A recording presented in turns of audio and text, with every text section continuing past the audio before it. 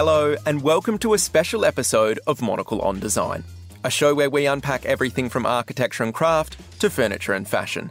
I'm Nick Manise.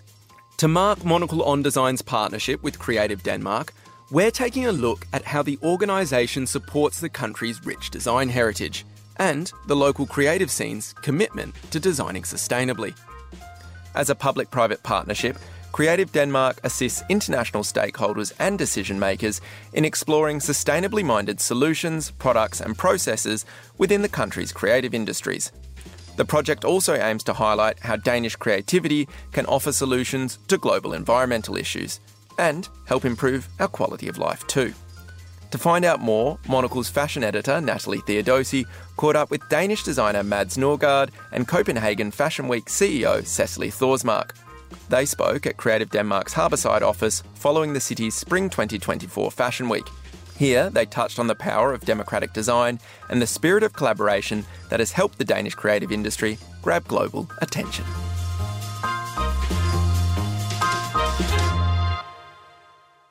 Shall we start by setting the scene a little bit? We've just seen off another season of Copenhagen Fashion Week. So tell me a little bit about what you've been seeing this season and also more generally, what have been some of the topics of conversation around the Danish fashion and creative communities? It's been another busy and buzzing week here in Copenhagen. We started already on the Monday this year, and we've been seeing 31 outstanding shows, I can already now say. We've been seeing countless of events from, we had our own talk program. We've been seeing beautiful installations and exhibitions, social events. And then, of course, we have the newly merged trade fair here in Copenhagen, SIF X Revolver, taking place. And I've been hearing a lot of good reports from that scene out there. But in general, if I'm to sum up a little bit on the shows that I've been going to, I think what has maybe characterized this season is a more, I would say, subtle, maybe minimalistic aesthetic, fewer prints, and less colors. And that is not to say that we're going in some dull direction at all, because I think there's been a super strong focus on silhouettes and on fabrics and quality. So I've been very impressed by the shows, by the creativity this season, and especially in the light of the financial environment that we're facing currently, I'm very optimistic, actually, on behalf of the Scandinavian industry. I think it's been a very strong season. I haven't seen as many shows as you have, so I leave that one to you. But the shows I've seen, I think, were really strong and focused, and with a bit of a sharper edge than I think they've had before. Not that, maybe I wouldn't say optimistic, but not that many prints and colors, and so a bit more to the point. But I would say from a buyer's point of view and from a designer's point of view, I think there's three topics that's sort of general for the time being, and also in the talks you've been having and in the season in general. And one is, of course, the financial situation with the war in Ukraine and inflation and so on. That puts sort of a dire. It's not a depression, but it's tougher than we all thought it would be a year ago. And we all feel that, from small to big to whatever. So that's one agenda. The other agenda is sustainability that's being talked about all the time, and it should be talked about. Personally, I embrace all the regulations and so on that are coming from the EU and over national bodies, because I think someone has to help us. The industry cannot fix this alone. We need really regulations. We need fines. We need someone to lead the way. But the third thing I think that's very important, and we're talking a lot about in the business, is new talents, the emerging new talents, because it's so important in the industry that new talents come and refresh the fashion system and take a fresh look of what's going on. But the problem in the world today is it's difficult for new talents to find shops to work with, because the retail situation in the world is changing. It's so many chains, it's so many bigger shops. There's not so many individual shops around more than there used to be. And the smaller individual shops were usually the ones who would take a chance and say, let's try this new designer, let's take a fresh look at this new collection or whatever. And that, I think, is a big problem. If that tendency keeps developing the way it does now, it'll be even harder for the new talents, and that is very big. That will become a big problem for the industry because we need the new talents so badly. And in our shops, we embrace new talents. We always invite them. We like prepay to have to finance their collection and so on, because it's the core of the business to have these new talents coming up. So I think those three. And I think, like you say, it is a tough climate, but there is a lot of optimism across the Danish creative industries.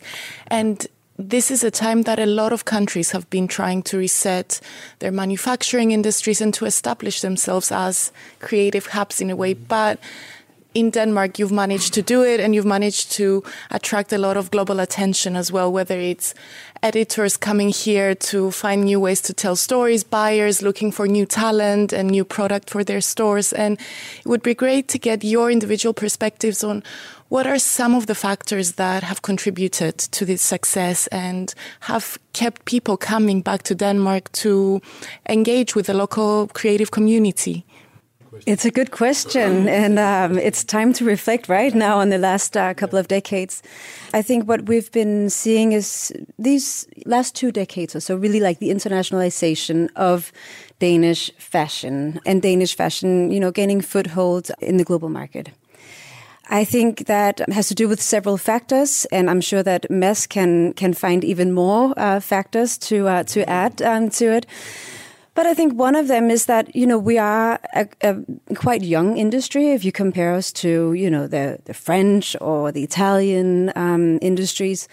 And I think that when we introduced ourselves to the world, I think it was maybe a refreshing and a contemporary take on modern fashion. Also, we tend to use the word democratic about our own industry, and I also hear internationals say it a lot, because democratic in the sense that our fashion is accessible in terms of both price and aesthetics. We have a quite active culture here in Denmark, or at least we bike around quite a lot, and that requires clothes that you can move in. But I think it's a very democratic take on fashion, and I think that was a new perspective maybe on fashion internationally, or at least we made a big deal out of it, and we received quite a lot of spotlight for that positioning. Along with that came obviously some strong brands that manifested themselves. Besides Mads Nørgaard, of course, we've seen Garni and Stine Goya really, incepting themselves in the global fashion industry, and I think that has really put Denmark on the map for sure. But what also helped is that it is a small country, so the cultural scene in Denmark is quite tight. Yes, there was a new take on fashion. I'll return to that. But at the same time, Noma came out, and we could start swimming in the harbor and so on. So it was like, and we all knew each other. We were all friends, and it was like one cultural energy sort of moving into, getting into the world. And eating ants at Noma made the headlines all over the world, because that was weird. And of course, Noma is not accessible from an economically point of view, but it was a cultural scene that sort of burst or exploded, and that made a lot of headlines. But returning to the fashion scene, I think 20 years ago when it all started, 15, 20 years ago, what Denmark suggested to the fashion world was something that wasn't really seen before, because either the fashion world was very divided into either high street, quite cheaply made, copies, all that, or it was like couture and very, very refined, being Paris, Milan, whatever. And Denmark suggested something in between. So you would get things that were accessible price-wise, it was understandable, it was wearable, and the price would be okay. And that was a new take. A lot of other countries do that, and a lot of other fashion scenes do that now. But when we started doing that, and that is democratic, it was new in the fashion world. And of course, it's similar to IKEA. It's similar to this and that but it is quite a Scandinavian take on consumption, things that you use, that you care about and use, and that was new, and I think we've held on to that. And then of course there was a lot of new, really, you mentioned a few just now, but before that, Mondi Simonsen and other fine brands that were international at the time, or important at the time. So again a talent, multiple talent at the same time in a small place, that usually works. And if I can add also something really important that has obviously put Danish fashion on the map, it's the sustainability agenda, which we talk a lot about currently, but which is actually not new in our industry. It started back in 2009 with the first Copenhagen Fashion Summit, back when it was the Danish Fashion Institute that was really driving fashion forward here in Denmark, organizing both the summit, but actually also organizing Copenhagen Fashion Week back then. It's sustainability is something that's been on the agenda of the Danish brands since 2009 at least, and of course something that we have highly emphasized for the past 5 years that I've been at Copenhagen Fashion Week, because that was the reason why to take the position at Copenhagen Fashion Week, because I found that there was a big, potential to challenge the purpose of a fashion week in general, but also challenge the purpose of Copenhagen Fashion Week and see if we could turn around things and actually use our platform actively as a way to speed up the transition in the industry. And we do that specifically through requiring that the brands that are part of Copenhagen Fashion Week must live up to 18 minimum standards that all brands that are part of Copenhagen Fashion Week's official show schedule must live up to, and they must document that they live up to them. So it's been our way of really taking advantage of the quite influential and centric platform and important platform that Copenhagen Fashion Week is to drive change amongst our brands. It's really interesting when you talk about sustainability and that it's this shared set of values that really informs everyone running a business, running a set of events in the country. Is this something that has been instilled in you from early on, you think? And how does it inform everything that you do creatively and from a business perspective as well? What is really well done from Copenhagen Fashion Week and the summit is that it's been going hand in hand for years and years and years. It's not either or, it's both. And so we do new collections, we do events, we do shows, we do all this. The business is thriving, and simultaneously at the same time we work on a sustainability agenda. So it's not like you do what you do and then at the end of the day you have to meet all these requirements. It's hand in hand, and it's in the development of the collection, and that I think it's like breathing. It's there all the time. And of course sustainability it's such a big issue. It's so difficult to talk about. It's so difficult to reach these goals and so on. Can it be done at the end of the day? But it is something that we always discuss. It's always in our minds. It's always in our talks and discussions and so on. And that is really well done from Copenhagen Fashion Week. It's really, really well done. Something else that I noticed when you were speaking was you said that you all know each other, and there's this really strong spirit of collaboration across the Fashion Week, the different brands, and a lot of support across generations as well, right? Younger talent and more established ones, and cross-sector. How has that helped push the Danish creative industry forward, would you say?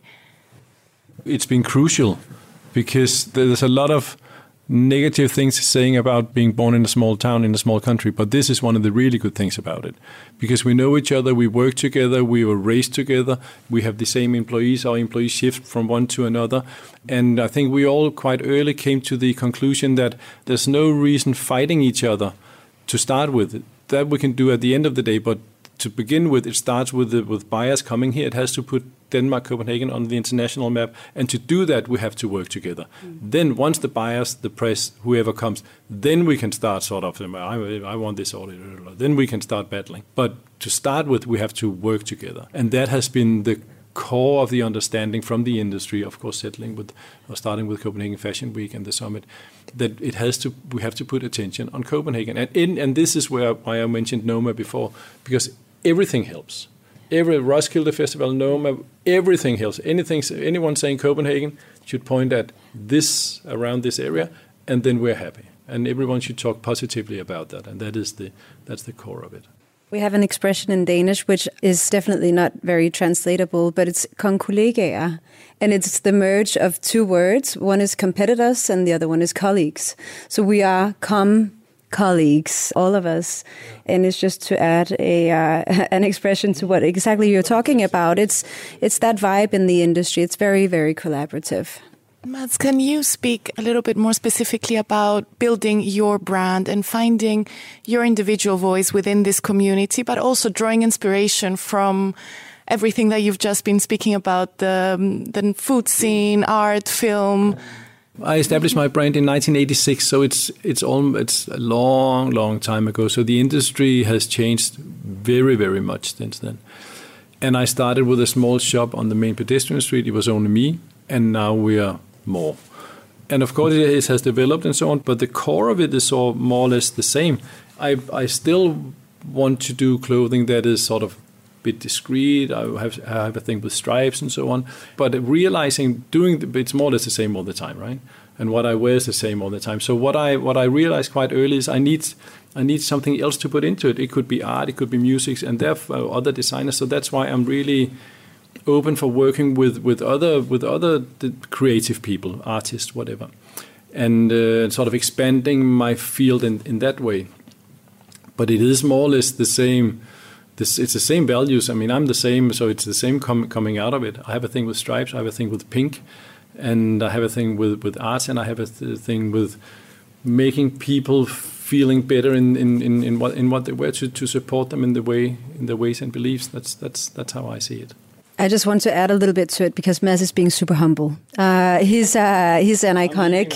No, Mads is an iconic, and he's a legendary in our fashion industry for doing exactly that, for merging fashion with art, but also political agendas. And you pass by the window of Mads Nørgaard, and you'll have an experience that no other shops in Copenhagen will provide you with. And it's not something new. It's something that's been going on for decades. So a real example of how you support each other and band together. So that's why I can say it. And I mean, from talking to you and from attending and coming to Copenhagen all these years, it's really clear, I think, to everyone in the fashion industry and beyond that you're really setting global standards when it comes to timeless design, from the way you choose materials to the way you design clothes themselves, and also now running events. And Copenhagen Fashion Week with sustainability requirements has attracted all the other fashion weeks' attention. But now, having laid the foundations, looking ahead into the future, how do you see yourselves pushing the sustainability agenda even further? It's a very big question, and there's multiple answers to that. But of course, from our perspective, sustainability is not a topic that's just trending. It's something that is, as Mads also mentioned before, it's deeply ingrained in our industry. So it's something that we will, of course, continue to work with. From our end at Copenhagen Fashion Week, we will continue to constantly push the limits and raise the bar in terms of our minimum standards, of course. But then I also think there's one thing that's really important to address, and it is that, even though we're able to push for, more conscious choices of materials and better working conditions and all of that, the biggest problem that our industry is facing at a broader scale is overproduction and overconsumption. And that is something that we cannot tackle alone, neither here from our end at Copenhagen Fashion Week, nor from the brand side and it must be tackled through regulation. That's also one of the reasons why I think, this upcoming EU textile regulatory framework, it's going to be super strict and super ambitious for the industries to keep up with, and hopefully they'll find a realistic, level. But it is important that it's coming from regulation, because we cannot regulate ourselves in terms of volume. We'll also just add that volume is maybe mostly, and I'm not trying to place the responsibility elsewhere, but I think fast fashion is something that we really need to address and something that we really need to find solutions for, because, it's maybe not the micro companies or the SMEs that are the biggest issue in this context. No, everything, I agree. But I think you have to begin with, I doubt if fashion can be sustainable, because there will always be a footprint. So saying that something is sustainable, even that is hard, but we still have to work towards something that is more sustainable than it is today. But we also have to realize that to acknowledge that for most people in the Western world, not everybody, but most of us have enough clothing at home. So that's not why we are designing clothes. It's not because people are cold in the Western world. There's a lot of, how do you say, this has to be understood in the right way. But a lot of people in the Western world have more than enough clothes. If all the industry were to close today, we would have enough clothes for the next 5 years, most of us. So that's not why we're designing. It's for something else. It's for something extra nice, to be tempted, to be seduced, and to be seduced, and so on. So talking about sustainability should start with that, I think. But having said that, we are we're 100% dependent on in the industry to have regulations, and it has to be coordinated by some overnational body, because I may do something in my business, my colleague may be doing something else, and maybe it interacts in the completely wrong way. Someone has to say, you do this, you do that, and then at the end of the day, it'll work towards this and this and that. And it has to be addressed in different ways, because it's different regulations for bigger companies and for smaller companies and so on. So someone has to take the realm and say, this is how we're going to do it. And EU has started. I embrace that gladly, but maybe it has to be even the UN, because this is a worldwide scale. My thanks to Danish designer Mads Nørgaard and Copenhagen Fashion Week CEO Cecily Thorsmark. They were talking to Monocle's fashion editor, Natalie Theodosi. To find out more about Creative Denmark's work, head to creativedenmark.com. And that's all for this special episode of Monocle on Design, which was funded by the European Union. For more design stories, stay tuned at monocle.com or wherever you get your podcasts. My thanks to Steph Chungu for her work on today's show. I'm Nick Manise. Goodbye, and thanks for listening.